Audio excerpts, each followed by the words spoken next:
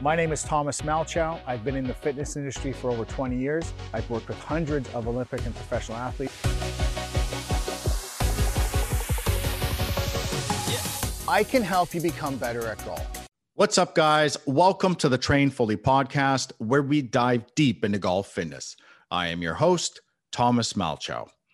Every episode, we meet with professionals, experts, and amateurs from all over the world to help you enhance your performance and gain an edge in your game. If you find our podcast helpful, please subscribe and leave a review on Apple Podcasts. Also, if you haven't done so already, subscribe to our YouTube channel and give us a follow on Instagram. Our handle is @TrainFully, and my personal account is @ElasticGolfer. In this episode, we're meeting with Dr. Kevin Chapman. Dr. Chapman is a clinical psychologist and founder and director of the Kentucky Center for Anxiety and Related Disorders. So he specializes in evidence-based treatment for anxiety, and he's been featured by A&E, the Wall Street Journal, USA Today, the Huffington Post, the Washington Post, the Associated Press, Men's Fitness, Men's Health, and the list literally goes on and on. So we are extremely fortunate to have him here, and I strongly recommend checking out his website, drkevinchapman.com, and give him a follow on Twitter. His handle is @DrKChap. So Dr. Chapman is going to share with us some strategies we can use to help deal with stress and improve our game. Because to be a high performer, we must excel both physically and psychologically. And when I think of the high performing athletes that I've worked with, and I've been very fortunate to have the opportunity to work with some super elite athletes, they are mentally tough. And it's that mental toughness that separates them from everybody else. It's what separates great athletes from good ones.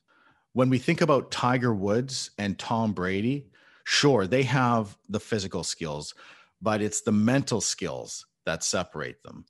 And we could even argue that even in their primes, some of their competitors had superior physical skills.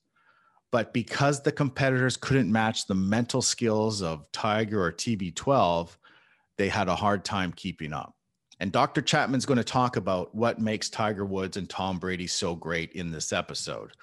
But what I want you to take away from the episode is just like how we have to train our body to be strong, we also have to train our mind to be strong. We have to train ourselves for mental toughness. And so with that in mind, there are 5 things that come up in this conversation with Dr. Chapman that I think we should all work on. 1, be self-directed. Athletes who are mentally tough are intrinsically motivated, which means that they're not motivated by external rewards like money or fame or approval or attention. They're motivated by internal rewards. Their reward is the enjoyment they get from playing their sport and competing against other athletes. When you're intrinsically motivated, it is a lot easier to be disciplined, to get up at 6 a.m. to train and practice, and to prioritize things like healthy eating and good sleep. Now, the good news is intrinsic motivation can be cultivated, and Dr. Chapman will talk about that in this episode. 2, talk to yourself and be positive. Negative self-talk can be a performance killer.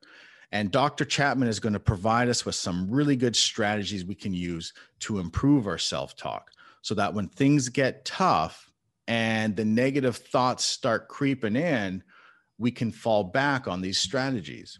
We want to become methodical and robotic in our self-talk and in our approach. 3, visualize and meditate. Visualization and meditation are extremely powerful. In fact, Dr. Chapman calls them the cheat code of mental skills.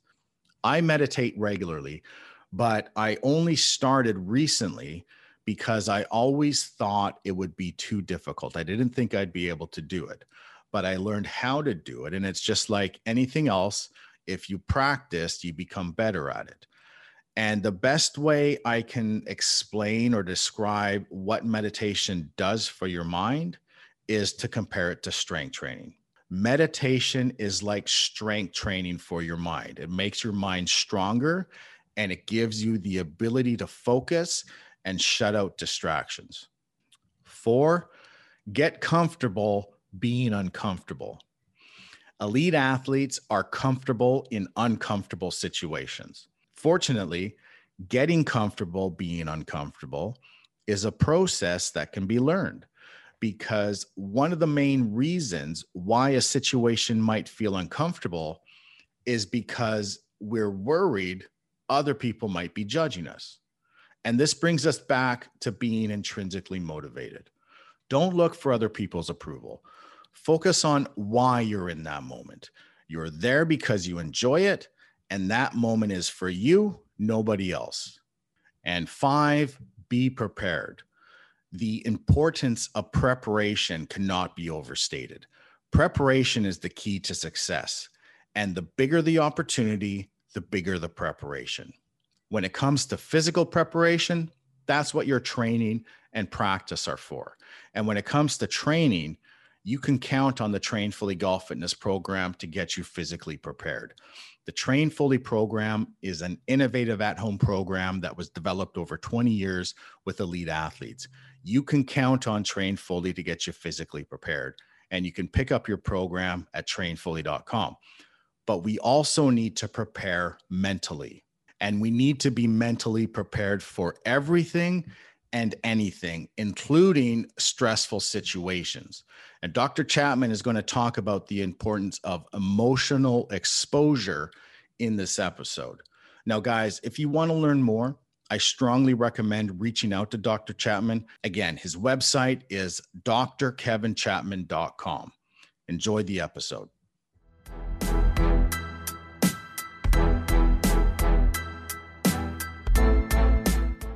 All right. So joining us today, Dr. Kevin Chapman. Dr. Chapman, welcome to the show. Happy to be here. Appreciate it. Thank you.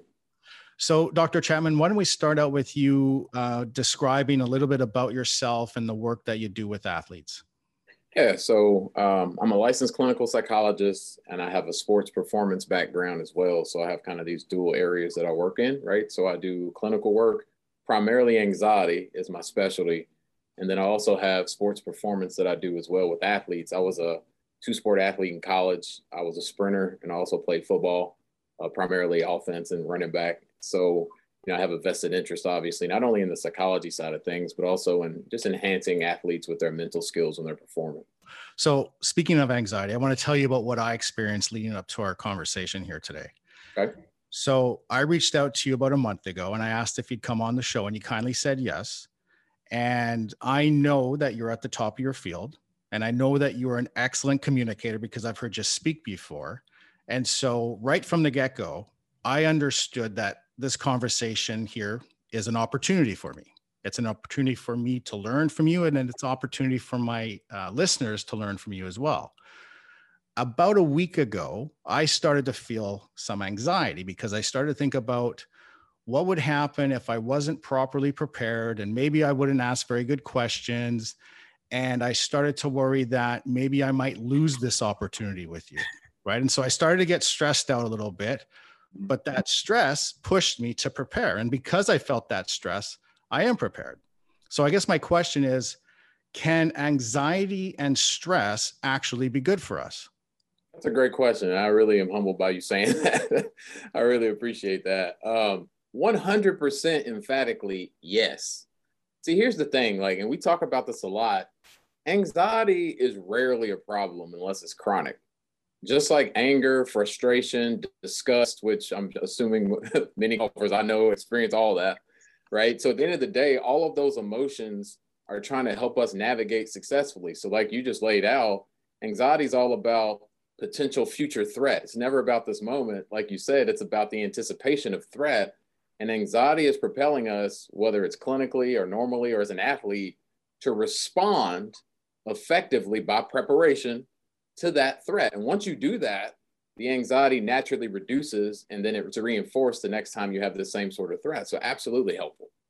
So then what happens, because I've had that anxiety, even though I feel like maybe I'm prepared, but I've had this fear of failure that becomes so intense that it kind of takes over my movement patterns.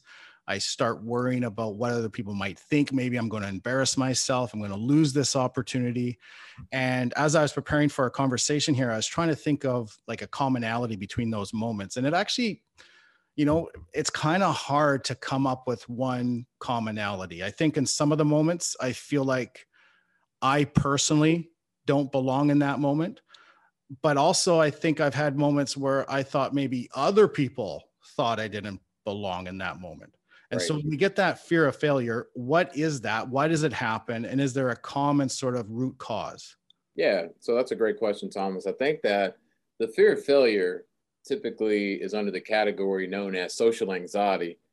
As a diagnosis, social anxiety disorder is the third most common mental health condition. So if we go on the other end of the continuum, social anxiety disorder is a very common thing. The irony of that is that social anxiety generally is very normal, though. So in other words, we define social anxiety, generally speaking, as a fear of negative evaluation, right? That I'm going to be in some sort of performance or social situation, which is kind of one and the same, where somebody could negatively evaluate me, right? It's like my favorite examples. I love Chick-fil-A, right? I go there, give me a number two. Yes, of course I want a lemonade. Don't ask me that, right? So it's like, technically, you could go to a Chick-fil-A drive-through and somebody could be like, look at you and point. Because any social situation we find ourselves in, Thomas, has the potential of negative evaluation. It's unlikely, but it has the potential. So the key is recognizing, number one, social anxiety is something we all experience. And just like you said earlier, it's something that we have to navigate successfully to prepare us for not looking foolish, right? But at the same time, when it's chronic, it could also be problematic. So the cause of that is really just a human need for approval. Like none of us want to look foolish or to do something that's humiliating or embarrassing. That's a normal human emotional experience. None of us want to experience that. So that's the root of it. But when it becomes problematic and I start avoiding situations and it impairs my ability to perform, that's when it's a problem. So then when we find ourselves in that type of situation where we're worried about what other people are going to think of us, right? Is there anything we can do to snap out of it in that moment? Of course. So a question, as you can imagine, Thomas, I get a lot. And one of my mottos is you don't send a soldier out to battle without basic training. So you've seen a gun and you know how to hold one, right? So you've seen Captain America jump out of a helicopter, but have you done it yourself, right? So it's when you go to these situations and flood yourself, you're really not coping that well. And it forms a powerful learning association in my brain. It's like the next time I'm in that situation, it felt horrible. So why would I want to be in it? So I'm going to peace out or escape and leave. So the key, you don't send a soldier out to battle without basic training, is preparation in advance. You literally lay out a blueprint of the scenario. What's the situation? I'm going to encounter so-and-so, this club pro, hypothetically. And, they're well known. And my thoughts before I go, they're going to think I'm the worst golfer they've ever seen, right? They're going to think that why am I even picking up a club, right? So then I'm learning to counter that thought with what I call disputing questions. Disputing questions, Thomas, are evidence-based questions, not feeling-based questions. For example, what's the evidence that I'm going to humiliate myself? Well, I feel really anxious. Okay. Does feeling anxious mean I'm going to humiliate myself? No. Okay. Are you 100% sure you're going to humiliate yourself? Of course not. Do you have a crystal ball? Who does? Nobody. Okay. So what's a more flexible way to view that, right? He's a pro. He expects me to have to learn, right? That's one option. Another option is he doesn't expect me to be perfect. That's why I'm taking lessons. That's another one. So you come up with these alternatives, Thomas, and then put them on in your head and then declare them.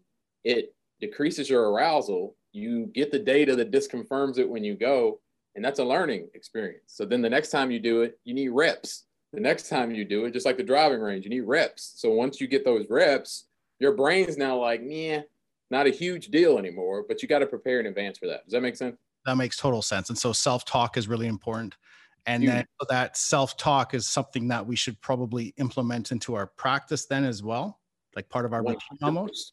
Absolutely. And that is one of the things that when I'm working with a golfer in particular, the one sport on earth, right, where the court, like there's a huge discrepancy between how long you're on the course and how much game play you actually have. Yeah. 11 to 13 minutes versus 5 hours on the course. You have to prepare mentally for every single hole. So yes, of course, you use your mental skills before you even step foot on the course. Okay. So then there are athletes like Tiger Woods, like Tom Brady, that this doesn't seem to affect them, right? It seems like the more unfamiliar the moment and the bigger it is, the better these guys perform. And these are like super elite, high achievers. When we're thinking about mindset, what's the biggest difference in mindset between high achievers and underperformers? Yeah, that's a great question. The biggest difference I've learned and noticed in the high achieving elite level athletes, or what I call mentally tough athletes, are that they have more of a process oriented mentality as opposed to an outcome based mentality.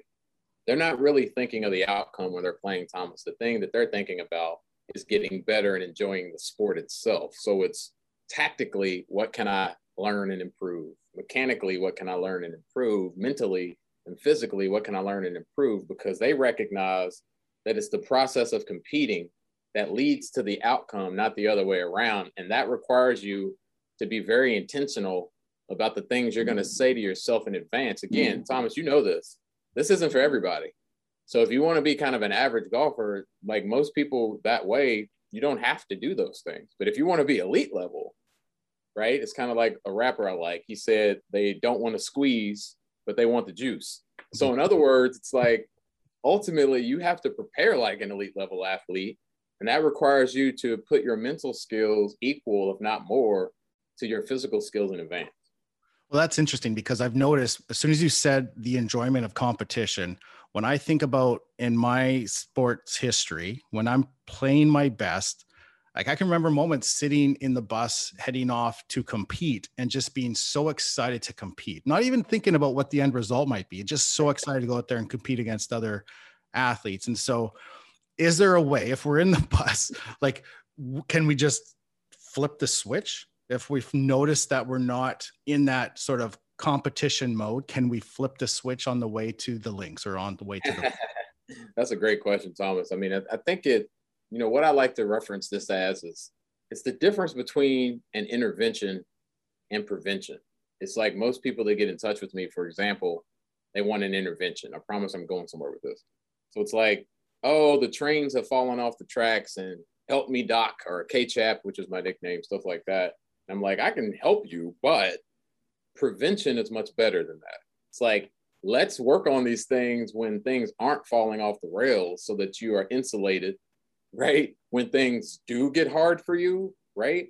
So I say that to say that though it's possible to flip that switch, it's way easier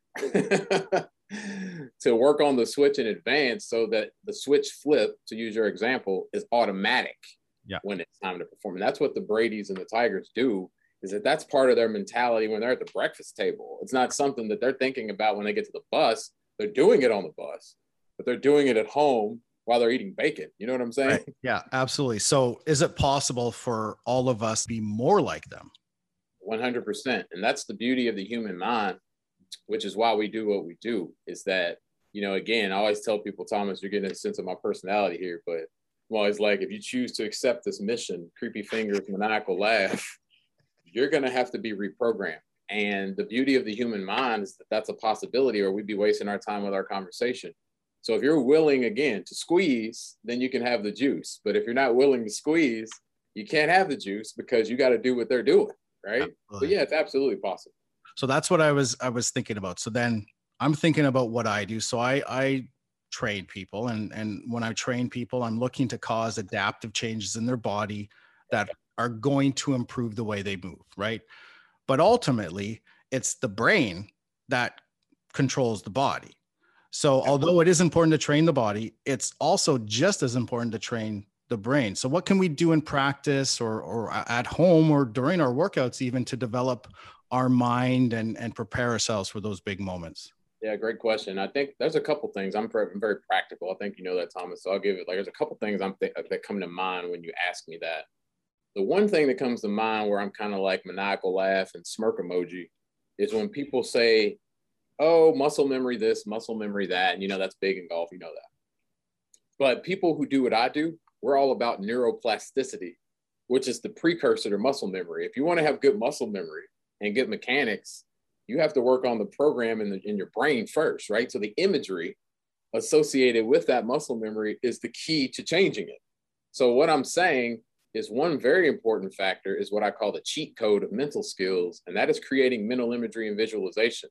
Like, it is so incredibly important for me to be at home, like club in hand, driver in hand, wherever I am, to block out distractions and to literally imagine and listen to an audio recording, actually, of the images of a perfect drive, for example, a perfect getting up and down shot, things like that. Because what will happen when I'm on the green, if I do that enough times at home, is that all I need is like a second or two of that same image, and my brain downloads that on the course, and my mechanics are crazy good. So number one, I'd say practicing mental imagery and visualization off the course so that it's automatic on the course. Number two, I think you got to also identify, what are my negative self-talk statements? In order to change that, Thomas, you got to identify what you're saying to yourself currently. Once you do that, then the strategy I really like is coming up with 5 golf specific affirmations, as we would say. And I'd say I get up and down, right? I'm a great chipper, things like that, whatever it might be. And I externalize those thoughts so I see them a lot. So I'll put them on a wall, put them on a glove, I'll put them on a poster, whatever it might be, so that I can internalize it. And when things get rough on the course, I'm able to say that as opposed to the negative self-talk. And then I can recover when I had a bad shot by saying that again, doing breathing skills and using my imagery. So if I'm like a robot on the course, I look up and all of a sudden I'm 10 under, right? So I say that to say that if I'm practicing self-talk in a systematic way, if I'm using mental imagery in a systematic way, and I'm using breathing skills in a systematic way, there's no switch to flip, right? I'm basically a machine on the course, and every single shot is essentially the same in terms of my preparation for it. Should we schedule meditation like a workout or like practice? Is that something we should be doing every day? Absolutely. For how long? Good question. It depends. So, depending on if I'm working with somebody clinically, it's different than say working with an athlete. So if I'm working with an athlete, there's strategies that you can use that you can really program yourself. So here's an example. I would say that some audio clips that I listen to and I get clients to listen to are maybe 6 minutes and 29 seconds, not a lot, just trying to get me in the present moment, mindfulness, which I know you've heard of mindfulness and we all know mindfulness. But I do that twice a day for 2 reasons. Number one, before I go to sleep, which is relaxing.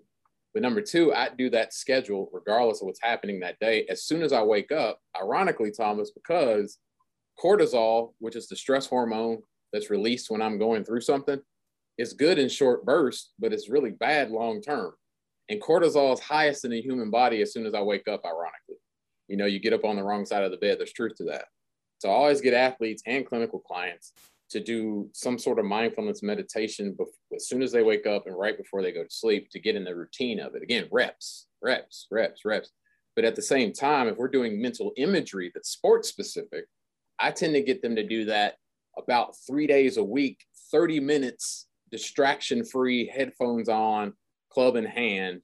Don't talk to me. I'm listening to it. My eyes are closed and I'm using it on a loop. So I'm looping the imagery over and over and over and over and over and over and over. And then when I'm on the course, I don't need to do that. I just need to see it. So then what about body language? How does body language affect our performance? Because you see Tiger just marching on the way to his shot where you have other guys, they're not performing well. Their shoulders are slouched. If we're playing poorly and we're not confident, but we act confident, does that have an impact? That's an interesting question. I would say it does, simply because emotions, you said body language, which is true. Emotions are really facial expressions. From a very simplistic standpoint, we can tell somebody's emotional experience based on what they're showing us non-verbally, right? So with that being said, the high road to emotional change, Thomas, is what you said. If I change my action, that changes my thoughts and my physiological arousal. If I change my thoughts, it changes my physiological arousal, and my action is bidirectional. I say that to say that all emotions have three parts: thoughts, physical feelings in my body, and behavior. And if I'm changing my action, even if I'm not thinking it, then that influences what I'm thinking, which influences how I'm feeling. So absolutely, yes, that's the high road to emotional change, to your point. Okay. So then when we don't play well or we don't make the golf team, like something big, like we don't make the golf team, we don't qualify for a certain tour, what is the best way to handle that? Yeah, that's a great question. And I know, as you know, that's a complex thing because there's probably a lot of moving parts with that.